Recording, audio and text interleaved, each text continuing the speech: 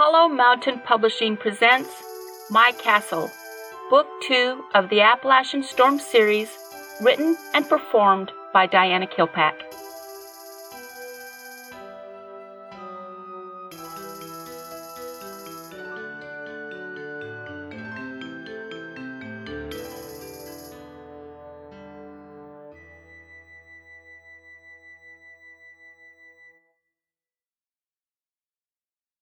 Chapter 21.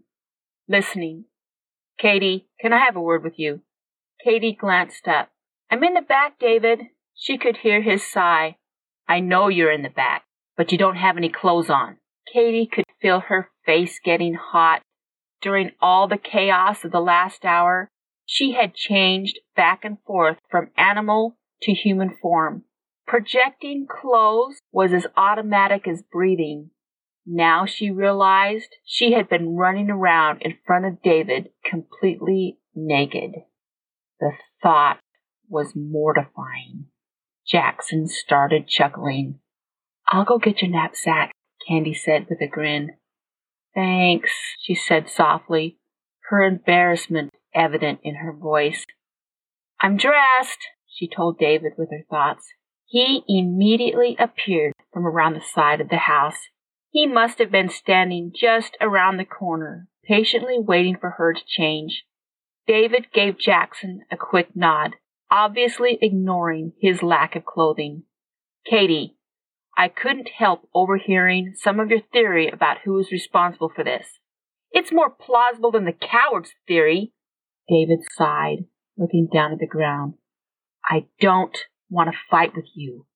I don't want to fight either. Can you at least check to see if all the Seekers are accounted for and not changed into malice? We can do that. David turned to Jackson. Was the Seeker compound attacked? No. We set out sentries to watch the perimeter. David nodded. It never occurred to me. He shook his head, unable to go on, his emotions rushing to the surface. From the moment a Seeker turns, they are inundated by the total ruthlessness of the leaders. Their power is supreme, and the individual is worthless. Pure hearts have made a foothold in this place, and it has to be crushed at all costs. The creatures who attacked were once Seekers, David stressed. I heard you say that Seekers from your compound may have changed. Jackson sighed. I will find out if it was one of us. David nodded, satisfied. I'm going to call Sheriff Tate. Katie's head jerked up. Do you think it wise? David sighed. If we hide the bodies, then they will just disappear. The families will never know if they are dead or alive. We could set them up like we did the last bodies. I talked to one of the rangers a few weeks ago about finding a couple of campsites attacked by wild animals. Most of them were not claimed. Their identities still unknown. The ones who die tonight have a right to go home to their families and be buried with some kind of closure. How are you going to explain the number of people in the home? David shrugged. I don't know yet. When are you going to call? Katie asked. As soon as possible. If you don't want to get involved, you need to leave immediately. Jackson reached his hand out towards David. Thanks for listening to us. David eyed him warily before taking Jackson's hand. I'm still not convinced. At least you're willing to listen, Jackson said with a tight smile. It took longer for Katie to leave than expected. Her mother held on to her, not wanting to let go. She was finally able to extricate herself, promising to have Zach and Cluxy not leave her alone. Pulling out of the driveway, a set of headlights swung around, highlighting her face. She squinted into the lights until they passed her. Looking in the rearview mirror, she could see the red and blue dome lights of Sheriff Tate. Looking behind her, Zach and Cluxy were scrunched down in the back seat. Jackson gave her a grimace. We didn't get away fast enough. I'm sure he recognized both of us. There were so many things she needed to do. She decided not to worry about the sheriff. Pulling into the plantation home circular drive, Katie looked at the old, majestic home. It was hard to believe a few hours ago they were attacked and almost lost their lives. We need to get the bodies out of the house first, Jackson said quietly. Then we need to clean up any mess. If I know Reginald, he will know if there's anything missing. I think there are workers coming also. Right, Jackson acknowledged. We need to clean as fast and as thoroughly as possible. The Seekers are waiting for us at the compound. Jackson pulled into the Seeker compound. Instead of parking the Jeep in the parking lot, he pulled around to the back of one of the buildings. 2 holes had already been dug in the makeshift cemetery where past Seekers had succumbed to mistreatment. Jackson jumped out of the Jeep and quickly pulled the back door open. 4 Seekers ran up quickly, grabbing the bodies and dumping them in the holes. A loud tractor engine exploded into the night. In less time than it took for Katie to walk to the girls' showers, the attackers were buried. Katie took a quick shower, knowing there was still a couple of hurdles she would have to jump through before she could finally rest. Walking out of the girls' shower, Zach and Cluxy met her at the door. They had both showered. Not saying a word, they escorted her to the mess hall, where she knew everyone was congregated. Cluxy reached out and opened the door, allowing her and Zach to come in first. A hush immediately settled into the room. Justin, Joel, and Nathan quickly got up and took a couple of steps towards her, their expressions filled with uncertainty. Katie stopped in her tracks and then launched herself into Justin's arms. Reaching over, she grabbed Joel and Nathan, trying to embrace all 3 at the same time. I'm so glad you are here, she kept repeating, tears streaming down her face. Is it bad? Justin asked quietly. She nodded her head, unable to speak of the horrible event she witnessed. Letting go, she backed away. Do you remember that pure heart I roughed up because he had sex in the Black home? Justin gave Joel and Nathan a cautious look. Yeah. What was his name? Katie asked through her tears. Jimmy, Nathan answered quickly. Jimmy Stevens. Katie nodded. Is Jimmy dead? Unable to speak, Katie nodded her head. Jimmy is one of our best fighters. Katie turned to the sound of the pure heart, who spoke up. She didn't know his name either. If you can all sit down, Jackson spoke above the murmurs in the room. We have a lot of things to discuss. Katie went to sit down next to the pure hearts. I'm sorry, Katie, but you need to stand up here with me. Nodding, she got up and walked towards Jackson, standing next to him. She looked out into the crowd of expectant faces. 11 pure hearts died tonight, Jackson announced. He waited until the shocked responses quieted down. They were attacked by a total of 11 malice, 2 at the plantation house where Katie lives, 4 at the Black home, and 5 at the old Johnson home. Katie looked into the shocked faces of the pure hearts, knowing exactly how they felt. The Seekers knew what they were up against. This will be a hard lesson each pure heart will have to learn. All the deaths resulted in the old Johnson house. Jackson continued. Most of the deaths happened to the older pure hearts who slept in Katie's old bedroom. He looked towards the pure hearts. I know they were your friends, and I'm truly sorry for your loss. How could only 5 malice kill 11 of us? Justin's voice rang out in the quiet room. Because 7 were killed while they slept, Zach answered. They had the chance to kill everyone in the house, Jackson replied. I believe they decided to stop and feed before killing the younger pure hearts. There was a pause as everyone thought about what they had just heard. Some of the pure hearts believe Seekers from this compound may have turned into malice and are wiping out the pure hearts, so they can attack the population at will. Jackson looked out over the crowd. We are here to take roll. As I read your names, come up to the front of the room and stand at attention. Jackson held a clipboard in his hand and slowly went down the list of names. As each name was called, an immediate answer was made. The Seekers stepped up and stood at attention.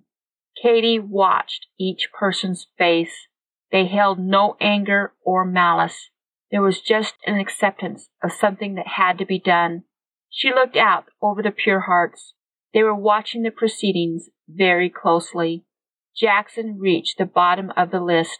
He looked up, an expression which was noticeably relieved.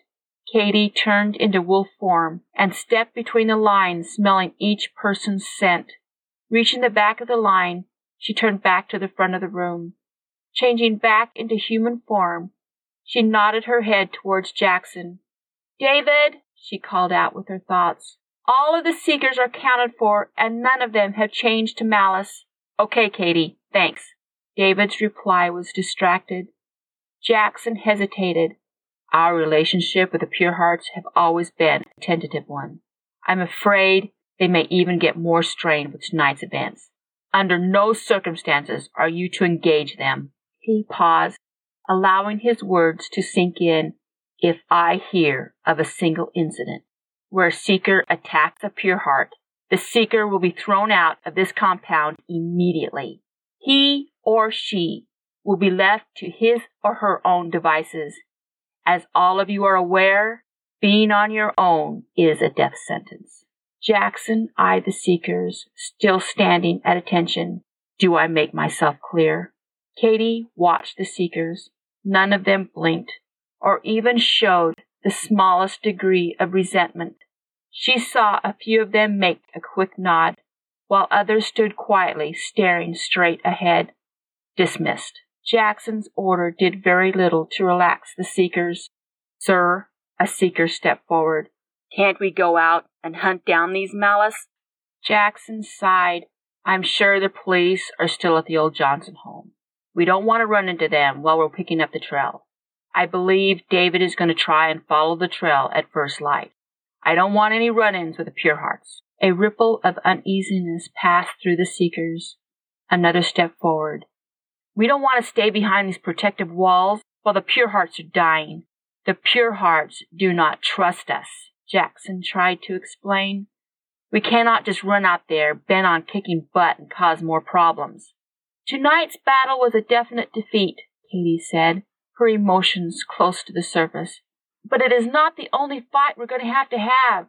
I am sure when the time comes, the Seekers in this room will have the chance to prove whose side they are on." She felt all eyes on her. "I know in my heart each and every one of you will gain your animal spirits back." Jackson gave her a quick smile. "Those of you who have duties, get back to them. The rest of you, try to get some sleep." The Seekers began leaving the room. As each one passed, they gave her a salute. She nodded, memorizing their faces. Wishing she knew their names, Jackson softly touched her cheek before he left the room. Katie turned to face the Pure Hearts. "Can you tell us everything you know?" Justin said quietly. Katie sat down at their table and gave them every detail, starting with the dream she had and the smell of the malice in her room. Zach and Cluxy filled in on what they had seen and heard.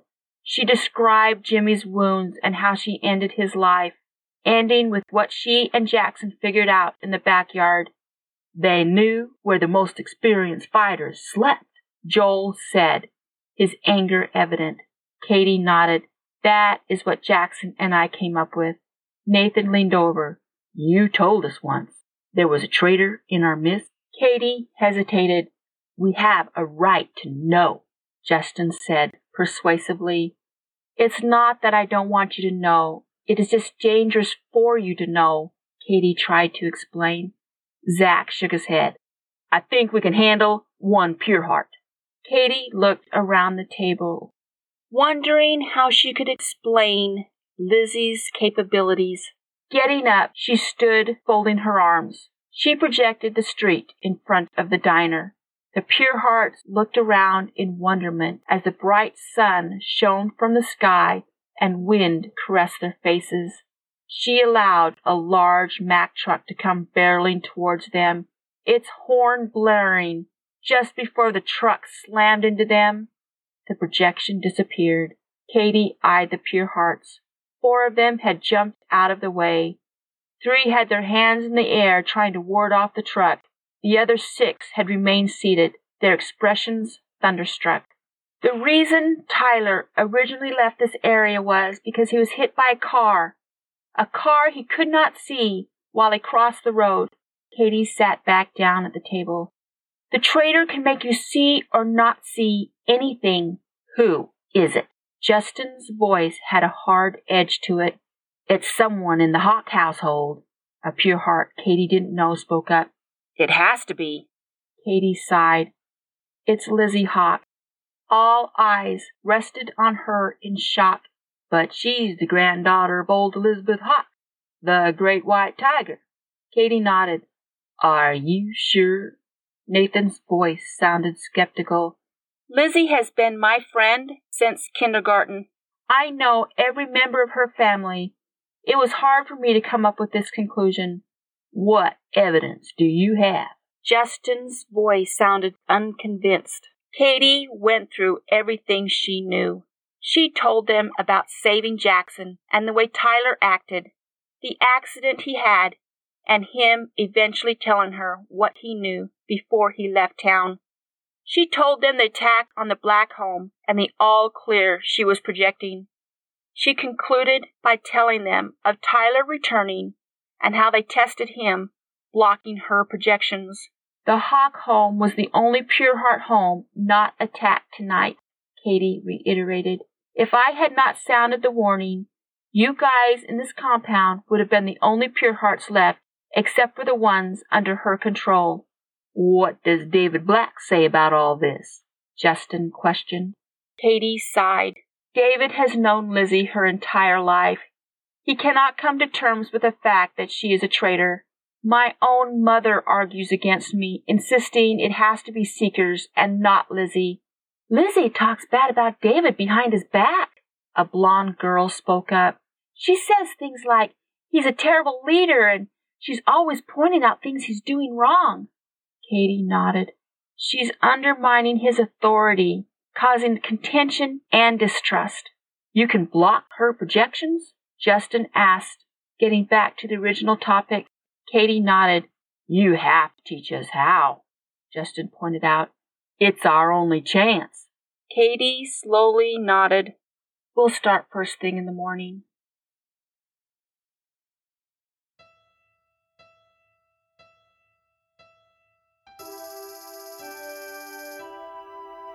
Hi, this is Diana Kilpack. If you are enjoying this series and would like to help support it, I have created a PodFan and Patreon account where you can donate. The best thing you can do is tell your friends and family about this series and let them participate. Until next week, when our imaginations meet again, have a great day.